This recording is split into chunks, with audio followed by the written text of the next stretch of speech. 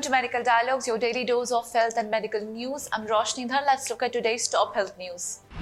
In a judgment that is going to have a major impact on medical negligence cases, the National Consumer Disputes Redressal Commission has held that consumer court complaints for alleged medical negligence can be initiated, continued or adjudicated simultaneously along with criminal cases.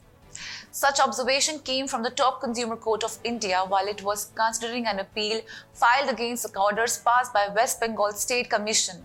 The case concerned the death of a complainant's sister who had died in 2008, and for this the complainant had alleged medical negligence by a Hooghly-based doctor. The complainant had filed two separate complaints. One complained that she had brought a criminal case under IPC section 304A, and in the other one she had filed a case before West Bengal State Consumer Forum seeking compensation for the alleged medical negligence. On the other hand, the counsel appearing for the treating doctors referred to the fact that the complaint was filed after a delay of 1975 days, which cannot be condoned.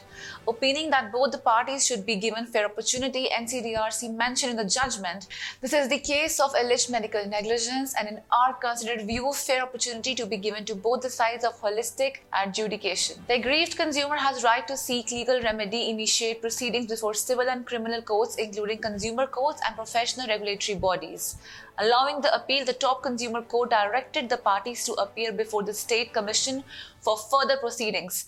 Considering that the complaint was filed in 2010, we are now in 2022, we request the State Commission to decide this matter preferably within 6 months from today, directed the NCDRC in its order. While commenting on the matter, Dr. Kunal Saha, president of PBT and also the authorized representative in the case, said, in order to bring equitable justice for the loved one who died due to gross medical negligence, many living victims of medical negligence lodged cases against the Iran doctor both in the criminal and civil courts.